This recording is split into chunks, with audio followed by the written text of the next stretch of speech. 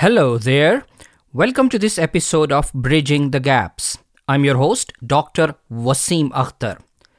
Today I'm joined by Dr. Peter Robin Hiesinger, a Berlin-based professor of neurobiology and the author of The Self-Assembling Brain: How Neural Networks Grow Smarter.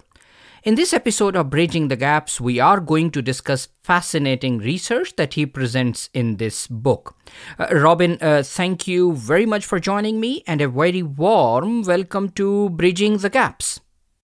It's a pleasure. I'm very happy to be here in Berlin with you in Ireland. In the book, first you set the scene and you discuss fascinating research that led to the development of neural theory, the theory that suggests that neurons are individual connected cells. Talk us through the details of the neural theory and what led to the development of this theory? I'm a neurobiologist, and I'm very interested in the history of our field, trying to understand how you could put an intelligent brain together. And this really goes back to what you call the neural theory.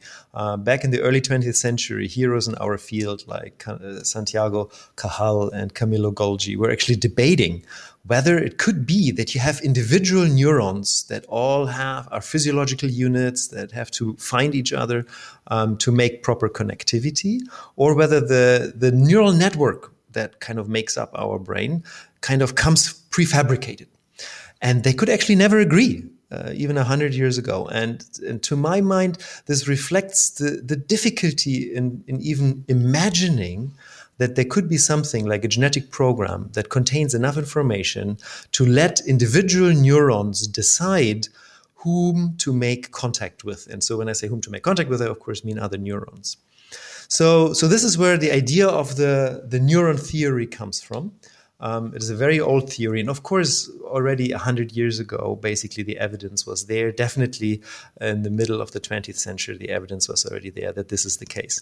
Now, how in our brain, 86 billion neurons, that's the number of the latest estimate for the human brain, how they actually do find each other to wire up a proper intelligent neural network is a question that the field of developmental neurobiology is still grappling with. And this is a problem that we're trying to address in our lab by understanding how the genetic code encodes development of individual neurons, growing cables, growing what we call the axons and the dendrites that have to eventually wire up to make what we call synaptic connections. And what comes out of this, and this is something that maybe we will be discussing a little bit more later, is the idea that even before these brains are done, before they can start learning, they already are wired up to do amazing things. And here's, of course, also an interesting difference to current neural network approaches in artificial intelligence research. If the brain is made up of individual connected cells, it leads to the question that how do individual neurons get together and produce intelligence?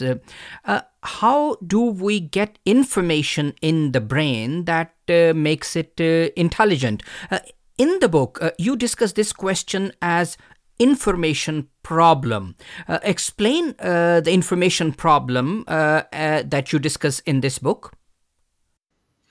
So the information problem in a nutshell is the question of how much information could you get out of the genome to wire up a brain and to make something that has intelligent properties. That's something we may still have to define and talk about a bit. And alternatively, how much information can you get into a network once it's wired up through learning?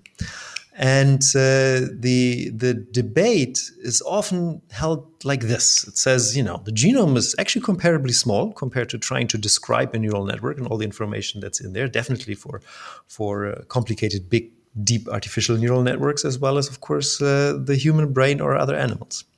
So the discussion can go like this. Let's say, the genome contains, say, a gigabyte of information, but in order to describe a neural network or a brain, I need just, unbelievably much more information. So where is that information coming from? And many approaches in current artificial intelligence research using artificial neural networks and what we now call deep learning are based on the idea that clearly the information is, whatever the genes do can't be that much. There's not that much in there anyway. Let's just start with a randomly connected network. All the information comes through learning. So that's very interesting to me because I'm a neurobiologist and we study neural networks that are already incredibly smart a long time before they get to learn anything. Beautiful examples in the animal kingdom that maybe we can talk about also a bit. Now, without going into one of these examples right away, just the notion that you can make a network that is really amazing in its abilities to let an insect fly, land at the ceiling, navigate in 3D, find, navigate, mate, feed, all these things, without having learned any of this. And you look at the genome, and the problem is right there. There really isn't that much information in the genome. So how does this work? And an important realization is the concept of how do you define complexity and what kind of information are we comparing here? We're comparing the information content in the genome based on like bits in terms of, the base pairs of the DNA with endpoint information of connectivity in the brain. But the genome does not contain the information about the endpoint. It doesn't contain the information about every single synaptic connection in the brain. It contains information how to grow a brain. And so this is what we study as developmental neurobiologists. We find that we cannot easily predict what an individual mutation in the genome would do, what an individual base pair change would do. We have to actually see how the growth process plays out. And what we find is that the more time and energy you put into a system based on a given, underlying genetic information content, you can grow structures that are much more complicated and whose endpoint would describe much more information to describe than the original information that was sufficient to grow the structure. And there's a long-standing history of algorithmic information theory going back to Kolmogorov, Solomonov, Chaitin, and others, who already described this idea how you can encode, basically, think about compression of information, right? Like image compression. You need time and energy to decompress that information. And there is a type of information that is much less, yet if you put in the time and energy to decompress it, you can produce more information. So this is an interesting debate that we are not actually having all that much in developmental biology if we just look at genes and molecules, but that is necessarily underlying the development of a brain. When it comes to this question that what makes a neural network intelligent, you suggest we should ignore other points and we should focus on connectivity and learning. You suggest that to understand what makes a neural network intelligent, we must find the answer to the question, is this connectivity or is this learning that makes a neural network intelligent? What I am keen to ask is, why, in your view, we should focus on these 2 points? This is a very historic reasoning about where the information could possibly come from. And I, as well as most colleagues I know, would simply not have any other idea where else the information would come from to get into the network. You either have the information based on the rules, the genes that make this thing, or you get the information once the initial network is wired through getting more information from the environment. And for most neural networks that we know, both play a role. This is a very important and very prominent debate about nature versus nurture, right? And so there's a lot of discussion, of course, also about our own character traits. How much of those is nature? So the idea there would be it's in some way genetically encoded, although as we just started to discuss, genetically encoded does not necessarily mean that you can read in the genome anything about the properties of the brain. But ultimately, this is where the information would originate, or through information from the environment. So we're basically relating back to this ancient debate of nature versus nurture, but I'm trying to look at it more from an information theoretical perspective. So we can say that in the book, you reframe the nature versus nurture debate in a scientific manner by describing nature as connectivity that is built in the system and nurture as learning that comes from the environment. Is this a correct description? I think by and large, yes, but there's a very interesting gray zone. We do know, for example, that the genetic program that guides in feedback of the genes with their own products, so in a continuous feedback process, as long as the time and energy is there to keep a system alive, it will grow. Cells will change their states. They gain new properties as time goes on. And as a brain develops, a very early brain develops, at some point, the neurons have a new property, and that's excitability. They put ion channels in their membrane. They're electrically excitable. They suddenly start communicating with themselves. They actually show spontaneous activity. And this spontaneous activity, we know in neurobiology since several decades, is an important part of the developmental process. You actually need those spontaneous activity waves that are very much akin to what happens later in the same electrically excitable way when the brain learns, already during development. So in a way, the activity of the brain is already part of the genetic program even before you start learning new things from the environment. However, when you start learning new things from the environment, even that information processing in the neural network uses the same kind of changes of synaptic weights, the same kind of learning processes that were already used during development before there was environmental input. This nicely leads us to my next question. In the book, you give very interesting examples of insects and animals to explain and further explore nature versus nurture debate through the lens of connectivity versus learning. In one example, you talk about butterflies taking a multi-generational trip. The trip is completed by many generations of butterflies, and every next generation continues from where the previous generation has finished. Talk us through this fascinating example and what we can learn from this. It is so fascinating. It really is. And it's when I learned about this first, I just really felt an urge to try to understand what we even mean by genetically encoded. So let me tell you the story that you just beautifully already described. And it's the story of the monarch butterfly. It's a butterfly that occurs in the millions in North America. And it has this beautiful multi-generational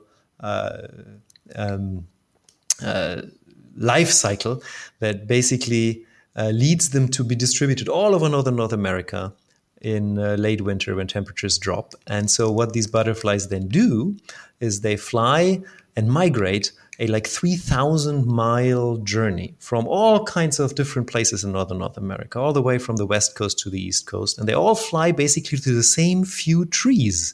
They're somewhere up in the mountains in Mexico. And it's a very interesting question how they find those trees. And there's beautiful research, and they do, of course, navigation. They use skylight polarization. They use the magnetic field. They use landmarks, all these things. And of course, the question is, how do they know all this? And so what's interesting about how they know all this is what happens next. So when they overwinter in those few trees, it's like less than a square mile, somewhere in the mountains in Mexico, and they overwinter, and they start flying north next spring. So the same butterflies that once migrated south, right? They only fly north a few hundred miles, somewhere in Texas and this region where I lived for actually 15 years. So I had them in my garden, and then you see them, and they feed on flowers that are exactly at that time, of course, in bloom, and they're very happy. And then they mate, and then they die. And then you have a new generation of butterflies, and they fly another few hundred miles north, and then they feed and they mate and they die. And then you have a new generation of butterflies. And so this way, over like 4 or 5 generations, they keep on spreading over northern North America. And so this is where the story becomes remarkable, because by the time temperature drops in northern North America, there are millions of butterflies distributed all over the continent that will embark on a journey 3,000 miles south that was last taken by their great ancestor. And so nobody learned this. There's no tradition as far as we know and can understand in terms of butterfly communication. They're not telling each other. It's truly information that has to be in their genes. In a way, one is tempted to say the navigation ability or even the route to a few trees in the mountains is in the genes. And that's, of course, the way I say it right now, nonsense. I mean, you can't read a navigation route in the genome, right? But this is at the heart of our information problem that we're trying to understand. It means that somehow the genome is evolutionarily selected to grow a brain. And it can't only be a brain. It has to be an embodied brain. It has to be inside a living animal with all the sensory perceptions, with all the sensilla. And, it feels the wind, it feels the magnetic field, it sees the light, and all these things to basically give and endow the brain with this property, this ability to, when the time comes, it feels it has to embark on a journey, and it starts flying south. And we don't know how the butterflies feel about it. It's like a program that is running in their brains. And they will do it, and they will find those few trees. So this is how precise this is. And so what's so remarkable about this is, just to repeat just this key point that I find so fascinating about it, is it's nothing learned. This is an example of a type of what I personally think seems pretty intelligent to me. And that leads, of course, to an interesting debate of what is really intelligence. And there's not much consensus on that one. But, let me just, for the moment, entertain my calling this an intelligent behavior. They do it, and they haven't learned it. It's all decoded, decompressed information through a growth process based on a genome. I find this just beautifully and impressive. Another equally interesting example that you give in the book is about bees, where a scout bee goes out and finds the location of the food. The scout bee then comes back to the hive and gives this information to other bees.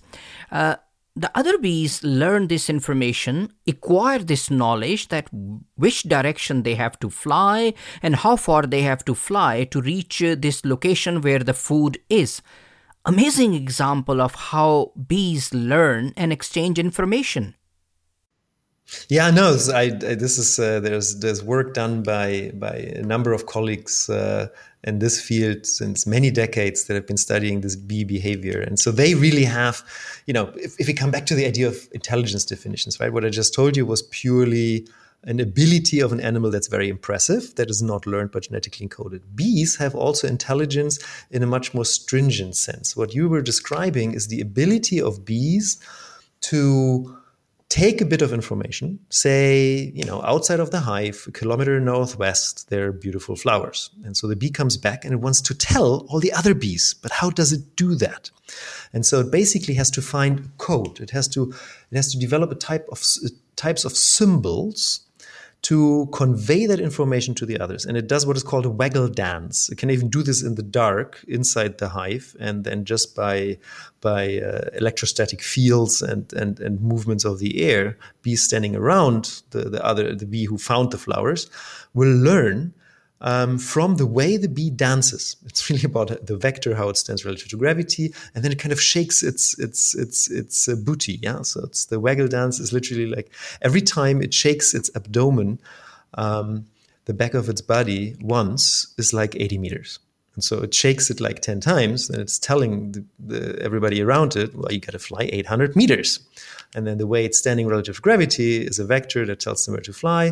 And then next morning, all the other bees, they do another decoding of that information in their brains. And not only do they take that, these symbols for something that is something utterly different, right? The waggling of an abdomen doesn't directly relate to, it's not an obvious description of a distance, right? So they need to decode that in their brains.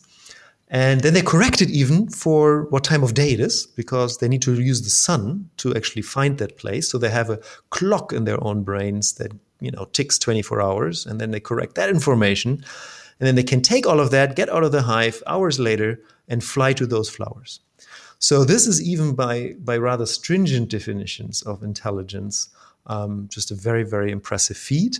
But it requires both components that we mentioned earlier. It requires the genetically grown network that endows the animal with the property to learn these things. But it also, of course, uses now the actual learning and transmission of information between animals, the encoding and decoding of symbols to find, in this case, a particular place. Before we move on to the topic of artificial intelligence and artificial neural networks, let us discuss the main idea that this book presents. Neuroscientists study intelligence that emerges in biological neural networks, and researchers in the field of artificial intelligence aim to create intelligence in machines by using artificial neural networks and many other techniques. The point that this book makes is that is there anything that AI researchers can learn from neuroscience, and is there anything that neuroscientists can learn from the research in the field of artificial intelligence? This is a fascinating question and a fascinating idea that is at the core of this book. How did this idea originate? So this originates from the neurobiologists, of course, having spent decades trying to figure out how an intelligent brain is done given a existing biological example, right? We have this brain of ours, and we're just curious how you make that thing.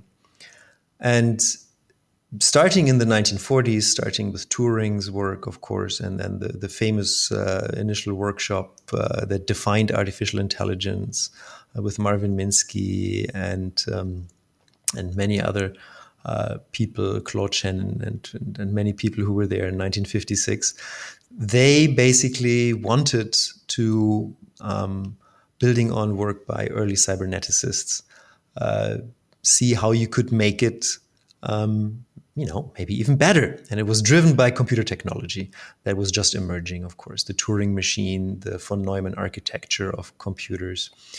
And so there was a lot of hope from the get-go that, we can just forget about these biological examples. We do want to create machines, this was a stated goal of cybernetics, that can actually do things the way biological systems that seem intelligent do them, but we need not necessarily do it the way biology does it. Maybe we can do it much better, much cleaner, without the biological messiness, if you will. By using computer technology, and people were very excited. So famously, at this 56 workshop that defined artificial intelligence, were Alan Newell and Herbert Simon. They actually brought a little program. It was called Logic Theorist, and it was basically a simple processing logic, decision tree type of thing, right? You go like if A, then B, or if A and B, then C, and you go through a tree, and and this thing is hugely successful. It could prove theorems of the encyclopedia. Principia Mathematica, sorry. And so it was a very, very exciting time. And for what is now making a big jump from the 50s to, let's say, 2010, 2011, just 10 years ago, basically, artificial intelligence sidelined the idea of neural networks. So they've always been around. There were wonderful efforts In 1959, Frank Rosenblatt invented the perceptron, which is a basic artificial neural network that is, just more layers, basically, what we still use today. And yet, the thrust, the major force behind artificial intelligence research always it was behind symbol processing logic, the way computers work, and not the way the brain works. And, the early chess computers that, in the mid-90s beat human chess players did so with symbol processing logic. There were no neural networks involved. They basically use big data bank, and you just look up tables, and you just, do the best move. And so then in 2011, something dramatic happened. 2000, maybe a bit earlier, started already, 2008, 9, 10. But 2011 was a key year because there in artificial intelligence research, there are these competitions, for example, the ImageNet competition, right? I mean, who has the best program to actually classify images? And suddenly a new program won that was based on what we now call deep learning, on artificial neural networks. And it was so much better than anything that's ever been there that people were really astounded. And what happened after that has been incredibly fast. The last 10 years have seen a replacement of pretty much all the early symbol processing logic approaches to AI with artificial neural networks. That would have, if you would have told this to somebody in 2005, people would have been very surprised. They would have said, well, we've been looking at these artificial neural networks in 60 years, and they're no good. So they are fantastic. And so what was the big break? We think that the big break really was not even a big advance in technology of how the networks were designed, but really faster computers to do more simulation, and especially big data. You need a lot of data to train these things. If you have say 10,000 data sets, they learn nothing. If you have 1 million data sets, then suddenly they become really, really good. So being a neurobiologist, studying how intelligent biological brains are made, and realizing that out there are people who are trying to avoid biology, but build something that so far only exists in biology, namely intelligent neural networks, I became very curious what I could learn from that field. I started going to artificial life and artificial intelligence conferences. I made great friends at these workshops. There is a lot of interest, but there's also still a lot of carefulness because, biologists start talking about genes and molecules and how the synapse works. And my artificial intelligence colleagues who are trying to program these things feel like they can't do anything with that information. What am I going to do with that molecule? How am I going to, I don't even need those, they would tell me. We just change synaptic weights. It's a digital value, right? I mean, it goes up or down. So forget about all this molecular machinery that does it in biology. We can shortcut that. And of course, that, made me wonder again. Okay, yeah, it sounds like you can shortcut, right? I mean, it can increase and decrease synaptic weight. However, haven't we been for the last 60 years trying to shortcut biology? And can we really shortcut? Is it really irrelevant that you have all these molecules, or would you need to simulate those as well? And that's an open debate. I think we should be very careful what we shortcut. But the first step to understand whether we can and what the consequences for an intelligent system would be, I think, is that we start talking to each other. As a neuroscientist, you study development of the biological brain and you study the connections that are formed in the biological brain, and you discuss this in the book. However, you have been focusing on artificial neural networks as well, and you have been focusing on the question that how intelligence is created in machines artificially. The first artificial neural network had random connections. Initially, the connections were random, but during the learning process, some connections became stronger and some connections became weaker. Does this process of setting up random connections initially, and as the artificial neural network learns, these connections change over time? Does this process inform us anything about how connections in biological brain are formed? Is it possible that some sort of randomness is going on in the biological brain? This has been discussed also in the 60s and 70s a lot, actually, already. It's a very interesting question, right? So the genetic program, the way it grows a network, is not deterministic.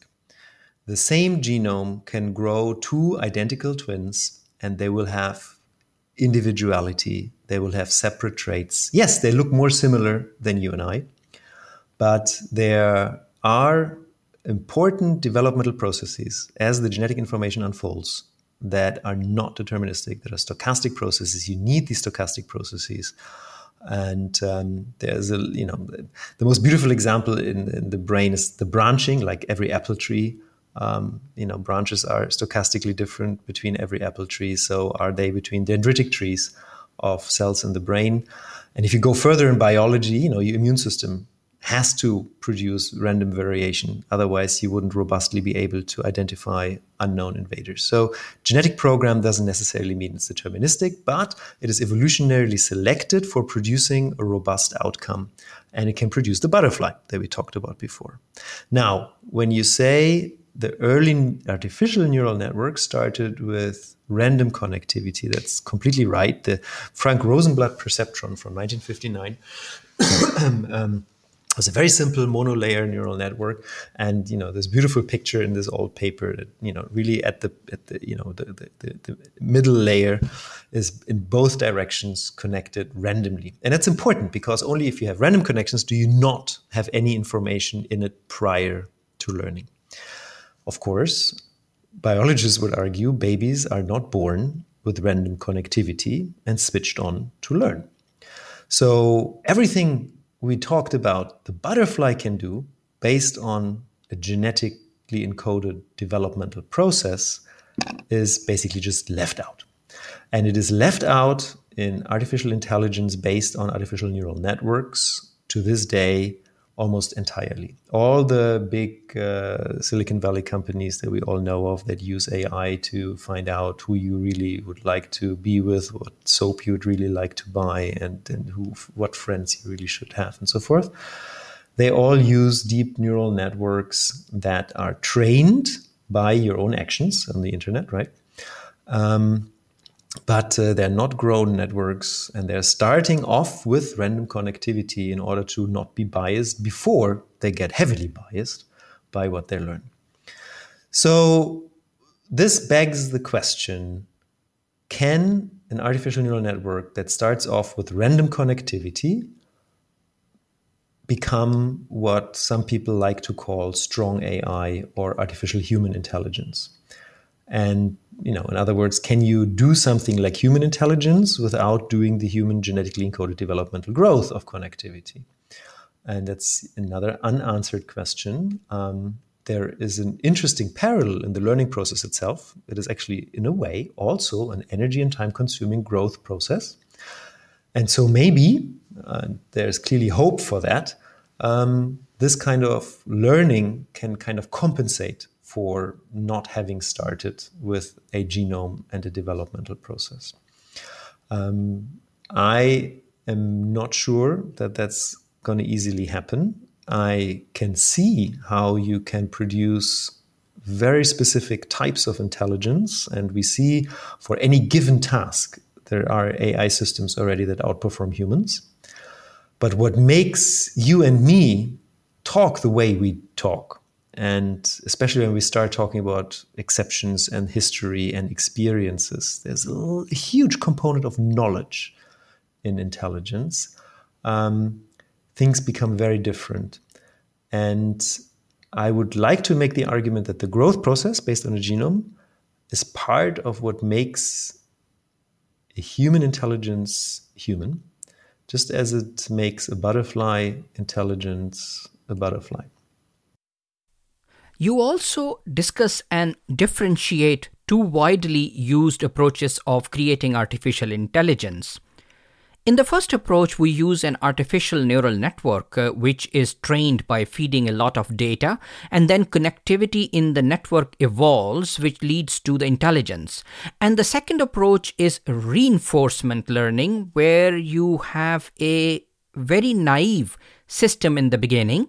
You give this system some goals, and by hit and trial, the system keeps learning and keeps improving. Which one of these two approaches of creating artificial intelligence in machines, in your view as a neuroscientist, is more close to the natural process of learning and acquiring intelligence? Reinforcement learning. So this is a big step and a very successful approach right now in AI. One of the most successful players in that game are DeepMind, which was bought by the company that starts with a G, right? And they have recently developed. They started off with programs like AlphaGo. Go is like chess, a zero-sum two-person game with a deterministic strategy, no random walk in it, right? But like chess, there are so many degrees of freedom and possible moves that you can't calculate them all. So neural networks have become very successful in doing this. And the early approaches that you describe is basically supervised learning, where you just feed tons of games and then they learn by seeing those games. Of course, if you feed a neural network, say the numbers 0 to 9, and then you showed an elephant, then it has to interpret the elephant as a 0 to 9. And the alternative is, and yes, we do get fed, I guess, a lot amount of data as babies, but we also learn by trying. We can actually figure things out without being fed the way it works. And so this is what reinforcement learning simulates in artificial neural networks. It basically says you can instead of feeding lots of games, you can let the neural network learn simply by outcomes of games.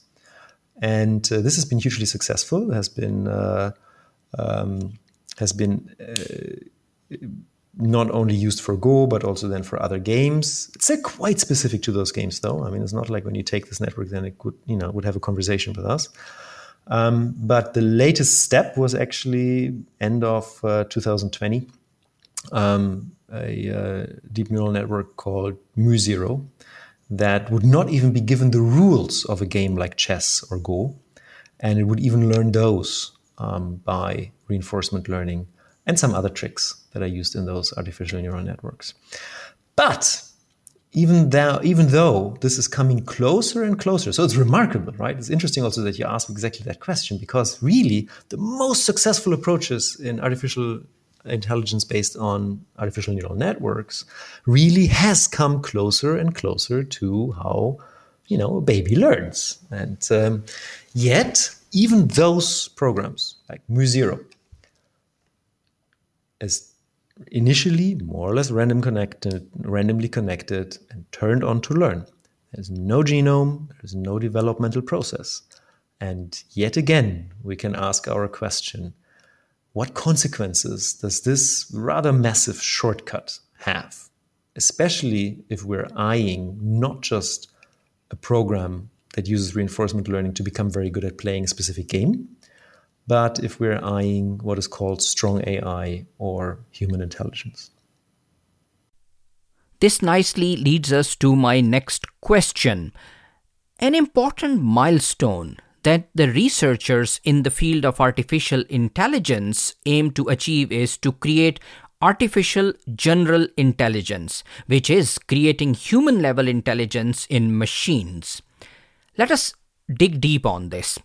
Humans use specialized knowledge as well as common sense. Humans have a very effective ability to combine knowledge from different disciplines, from different specialized areas, from different sources to create new knowledge very quickly. Most of the times it involves human imagination and common sense. However, today's artificial intelligence systems are usually narrowly focused and are task-specific. These systems focus on one task. These systems are designed to do one specialized task. Now, to get to the goal of human-level intelligence, these systems will need some sort of machine common sense along with the specialized knowledge. You have studied human brain and you have looked at various approaches of creating artificial intelligence. You also keep suggesting that there are no shortcuts to create intelligence and to develop intelligent systems. My question is, should the researchers in the field of artificial intelligence try to learn more from biological brain to achieve the goal of human-level intelligence in machines? I think that's what we see happening. So the inventor and developer of the key learning algorithm backpropagation, Geoffrey Hinton, for example, already like in 2014 gave this beautiful lecture at MIT where he said, we need to look more at the brain, and the brain doesn't use backpropagation. So here's the inventor of the key learning method saying, this is not the end of the road. We're just, it's good that we used it. It was a helpful stepping stone, but we need to look more at actual brains. Another very interesting and important protagonist in this debate is Jeff Hawkins, who already in the 80s wanted to study artificial intelligence in light of how brains work. And he tells the story that, they didn't want him to do that because back then people thought, let's forget about biology. We can make planes fly better than birds without having to study, how birds do it.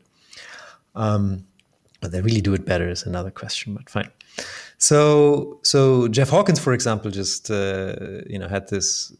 He famously founded companies in Silicon Valley, Palm Pilots, and became very rich, and then started pursuing his passion of neuroscience, and started research institutes and started writing books. And his latest book is really making a big step towards saying we need to understand how the human cortex works. And the human cortex is, more like a competitive or partly maybe democratic process where individual columns vote and they need to talk to each other. And we're not going to get artificial general intelligence unless we do it like the human cortex does it, right? So it's a clear step in the direction of biology. However, interestingly enough, what I just told you about this idea of trying to model the human cortex is still with we make it more biologically by designing it a bit more like the brain, but it's still otherwise, initially just designed, switched on to learn. There's no genome,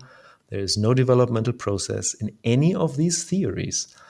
And so now we can ask the question whether, since we're taking step by step by step, sometimes painfully learning how, we kind of have to go back to biology again and again and see how, the solution's really not that bad that nature and evolution have found to program and wire up our brains. Will we end up needing a genome and a developmental process? This is the question I'm interested in. A genome contains all genetic information of a biological organism. It contains information how to create different proteins, and the genome is also responsible for creating brain over time. However, brain is a very complex machine. If we talk about human brain, there are almost 86 billion neurons and many, many connections. The present understanding seems to suggest that a genome does not contain the information about the structure of the brain. It just creates brain over time. There is a view that genome cannot contain this information, otherwise the whole process will become very rigid. You spoke about similar processes and approaches in the field of computing science few moments ago. For instance, cellular automata, algorithmic information theory. There is also another fantastic example, which is game of life, where you have very simple rules, but when you apply these rules again and again on simple entities, over time, very complex structures emerge.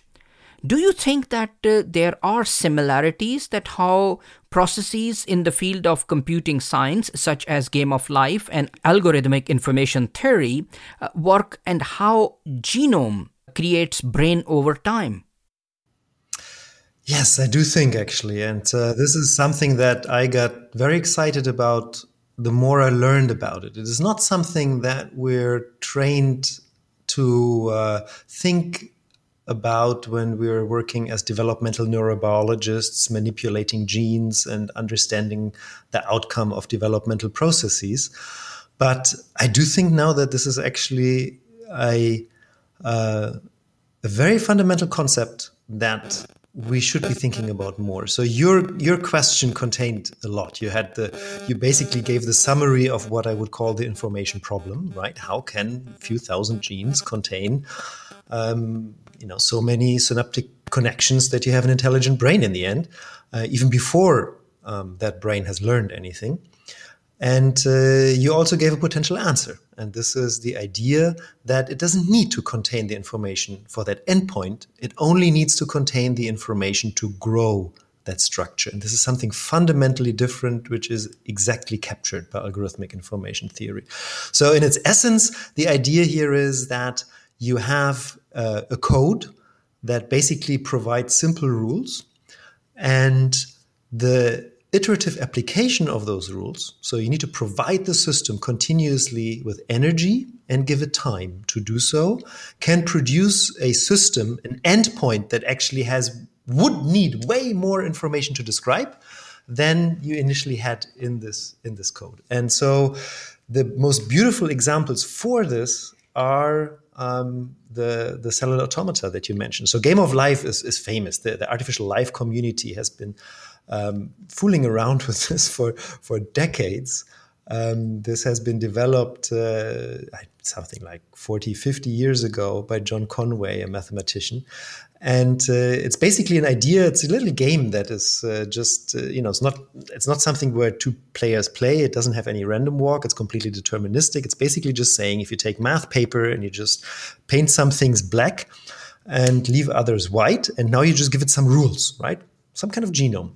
And the rules basically say, whenever you have 3 white around you, then in the next round, a black little square becomes also white. If you have so many black around, then you become black, and so forth. Very, very simple. And if you play this, and I really encourage everybody to just go and look at these computer simulations. Thousands of people have been working on this and playing with this for decades, as I said. There's a website, Game of Life, you can just check out. It's just stunning because even with a simple, random starting situation, if you apply the simple rules, you will just, over time, it really looks like life. I mean, it looks like there are civilizations appearing on one end of the board, and then they're kind of sending gliders to the other end. They start interfering, and lots of amazing things happen. If you wanted to describe all the things that happen, you would need a lot of information. But you don't need a lot of information to make it happen and to create this thing if you give it time and energy. And so this is basically what algorithmic information theory is all about, is the idea of how compressible is something that comes out in the end. And if you can compress it and describe it with much less information, then you still need the time and energy to decompress it, if you will. And this is basically what deterministic simulation of Game of Life does. And it really caught my attention because not only does it look complicated, it's actually been demonstrated to be what is called a universal Turing machine.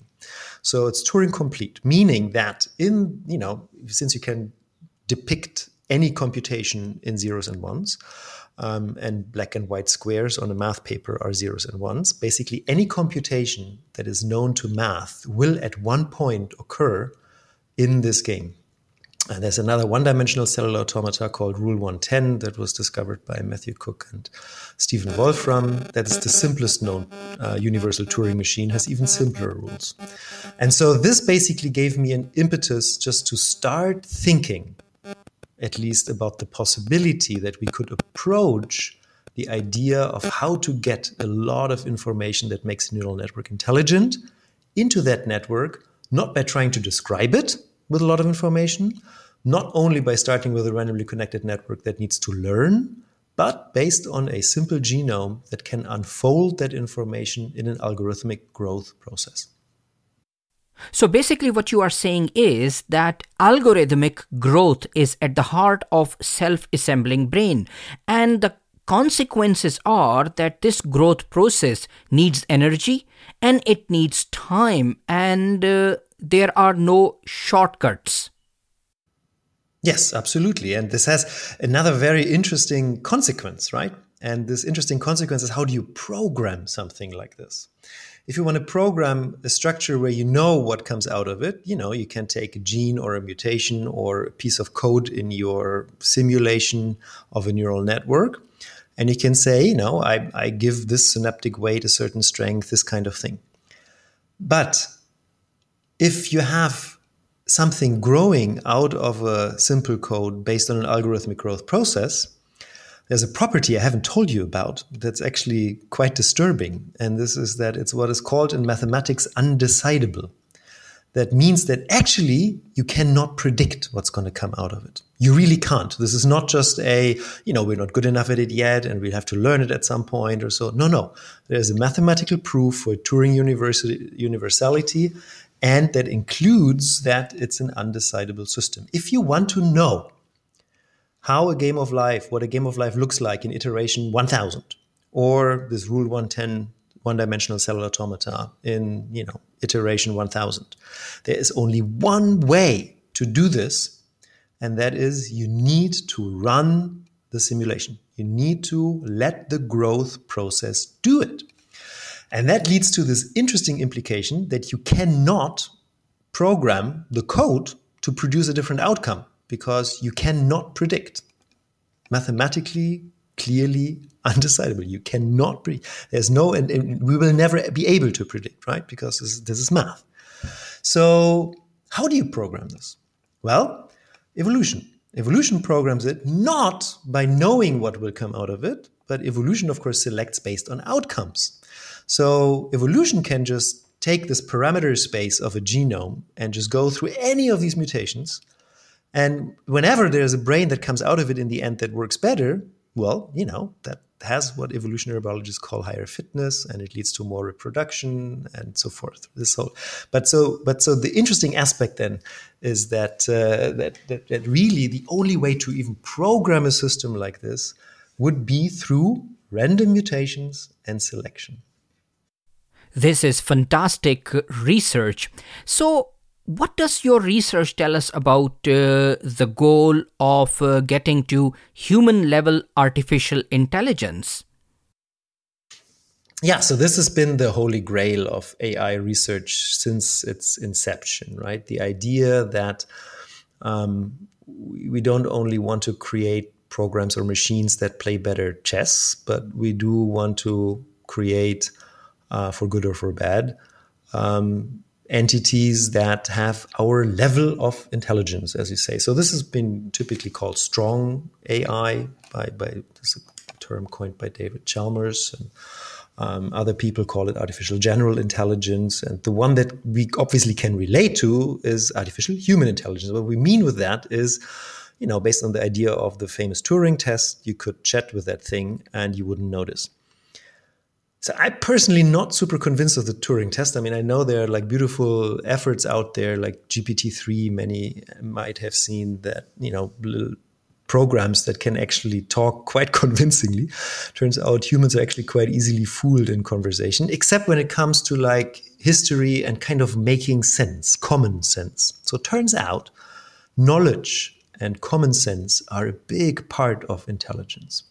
And if you're really good at playing chess, then you're an artificial intelligence that can play really good chess, but that doesn't make you what we would like to call a human intelligence. So human intelligence is one that can do a lot of things not very good, or maybe quite good, but not one individual thing super, super, super good, typically.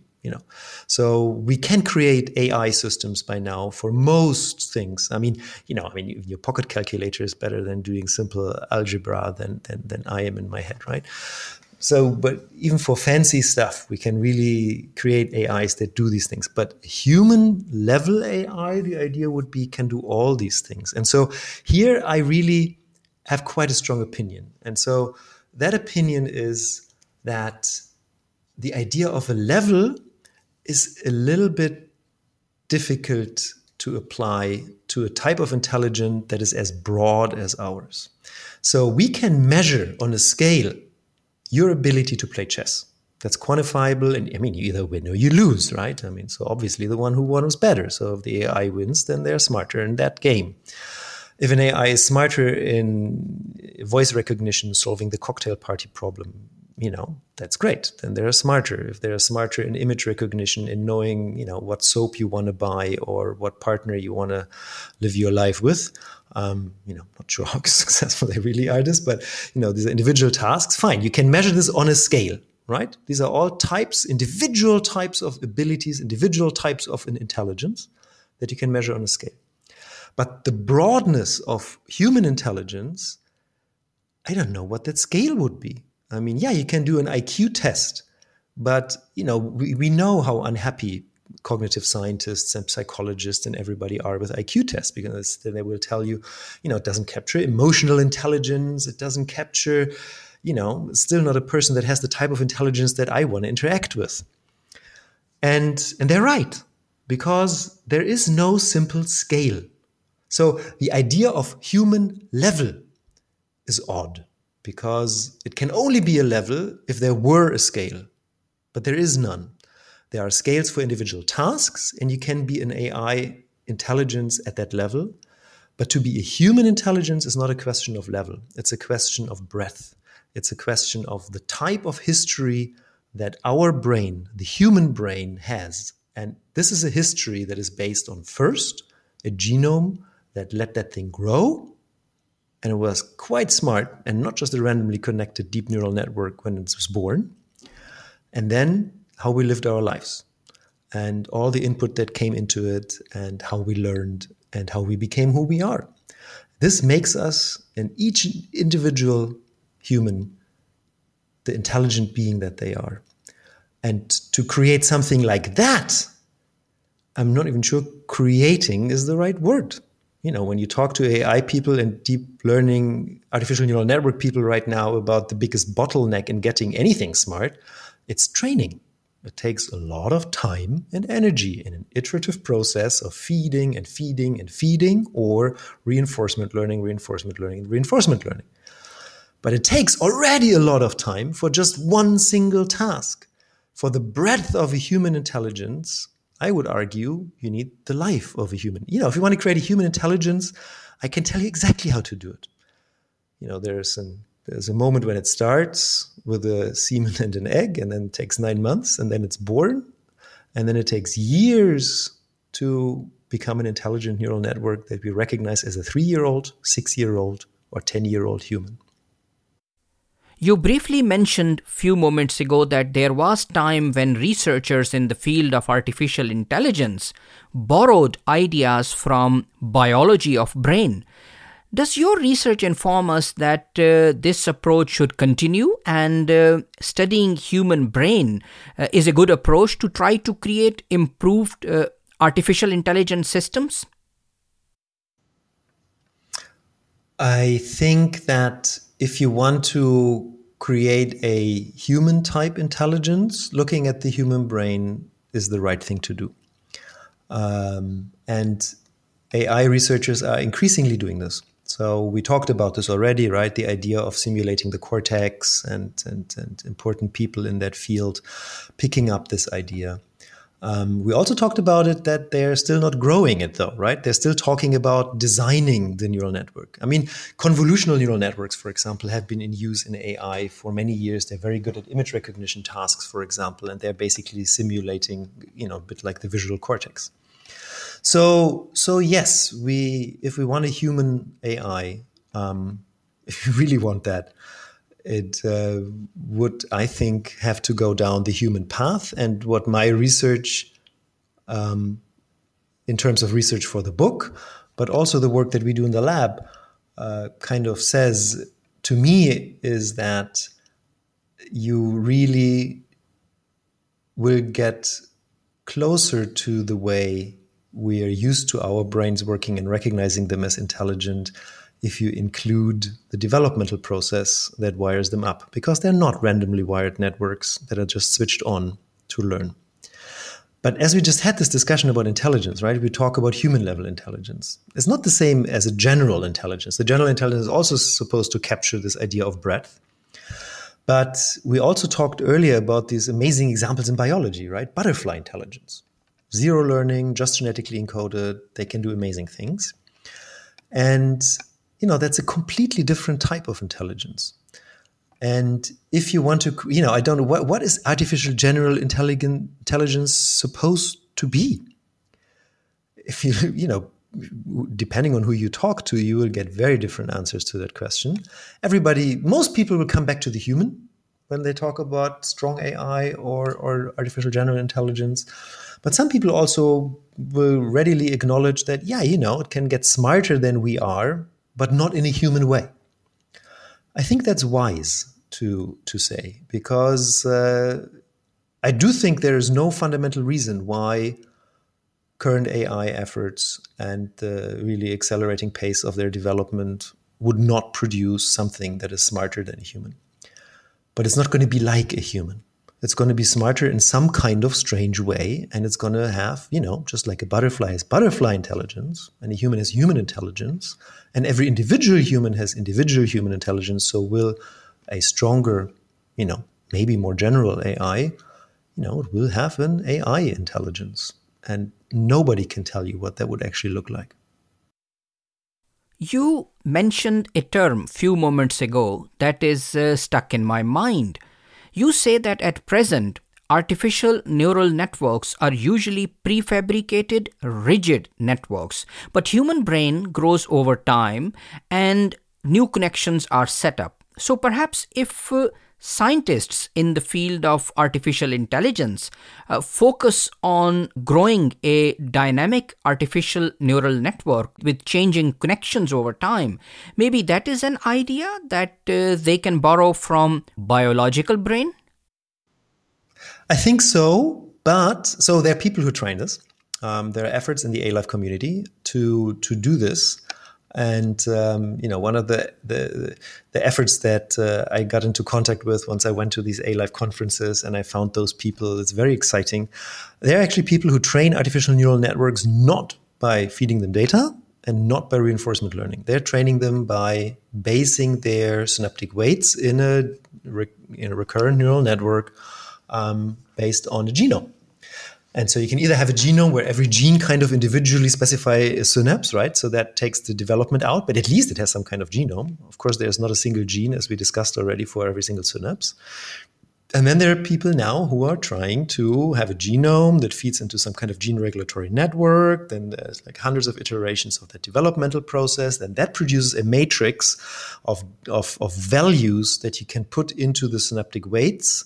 And then you have some kind of recurrent neural network that has an ability. And then you can use that to do something. And so what is, for example, done is to, let's say, have an autonomous agent find a way through a maze. And if it does it better, then you keep those mutations. And if it doesn't do it better, you don't. And so you can actually train a neural network by having a genome, feed a gene regulatory network through a developmental process, produce a recurrent neural network, and then provide evolutionary feedback based on behavior of an kind of artificial agent.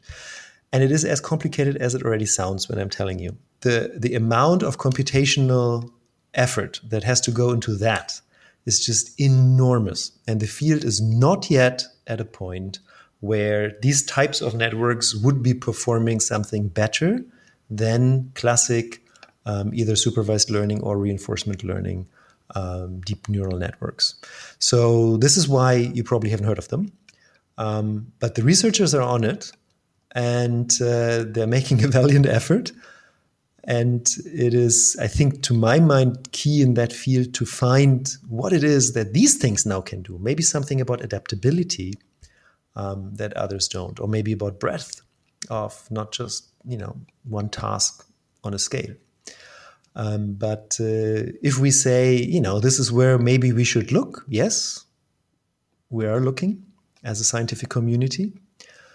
But, just like with neural networks from the get-go, you mostly hear about them when they actually really become a success and suddenly work and do something that really, people are very impressed with. And I think we'll get there, but it'll also show us limitations, because the actual computational effort to just do an evolutionary programming of a growing neural network, and you want to go through iteration of evolutionary programming, selection based on random mutations, and then behavior of an outcome that you could not have predicted, is such an enormous effort that it's not a question anymore of Murphy's Law, computers are getting dubbed twice as fast every 18 months. That's going to be enough in a few years. No, this is not going to be enough. However fast you make a little electric scooter, it'll never get you to the moon. We have been discussing your book, The Self-Assembling Brain, How Neural Networks Grow Smarter. We have touched upon a number of topics that you discuss in the book. Obviously, there is a lot more in the book. It is a thorough book. It is structured very well, and it covers a lot. Is there anything else that you think we should discuss before we close this discussion? Yes, I think what I would like to touch on is this concept or this idea how nice it would be to talk to each other. Because, we've been talking about biology and AI, about brains and artificial neural networks back and forth. This is very rare. Our discussion here is not something that normally happens in my home conferences of molecular mechanisms of brain wiring. And it also doesn't happen at the AI conferences that I went to. So what I tried in the book is I took basically those years of going to these conferences and learning about both fields. And in the end, I felt like to have what you get out of conversations like the one we are having here right now is not something that you can easily condense in just, me writing a book. So what I ended up doing is I just put in these conversations between people who are trying to understand each other but come from very different fields. So I literally invented a developmental geneticist, a robotics engineer, a neuroscientist, and an AI researcher. These people don't exist, but what they say is all stuff that I have heard and that I've experienced. And so basically they start trying to talk to each other, basically kind of telling each other how they can't use what, the other field is doing. And then as the book progresses over 10 kind of sometimes pretty harsh discussions, I had the feeling they came closer together. And so my hope would be that this is really what I could achieve with this book, is that people in each other's field would want to have a look at it and enjoy the debates that are in there, but also kind of relate to those debates and hopefully at some point have those debates. Professor Peter Robin Huizinga, thank you very much for being with me. It has been an absolute pleasure having you on Bridging the Gaps. It's been an absolute pleasure for me. As I said, this is the type of conversations I can only hope we're going to have more in the future. Thank you and goodbye.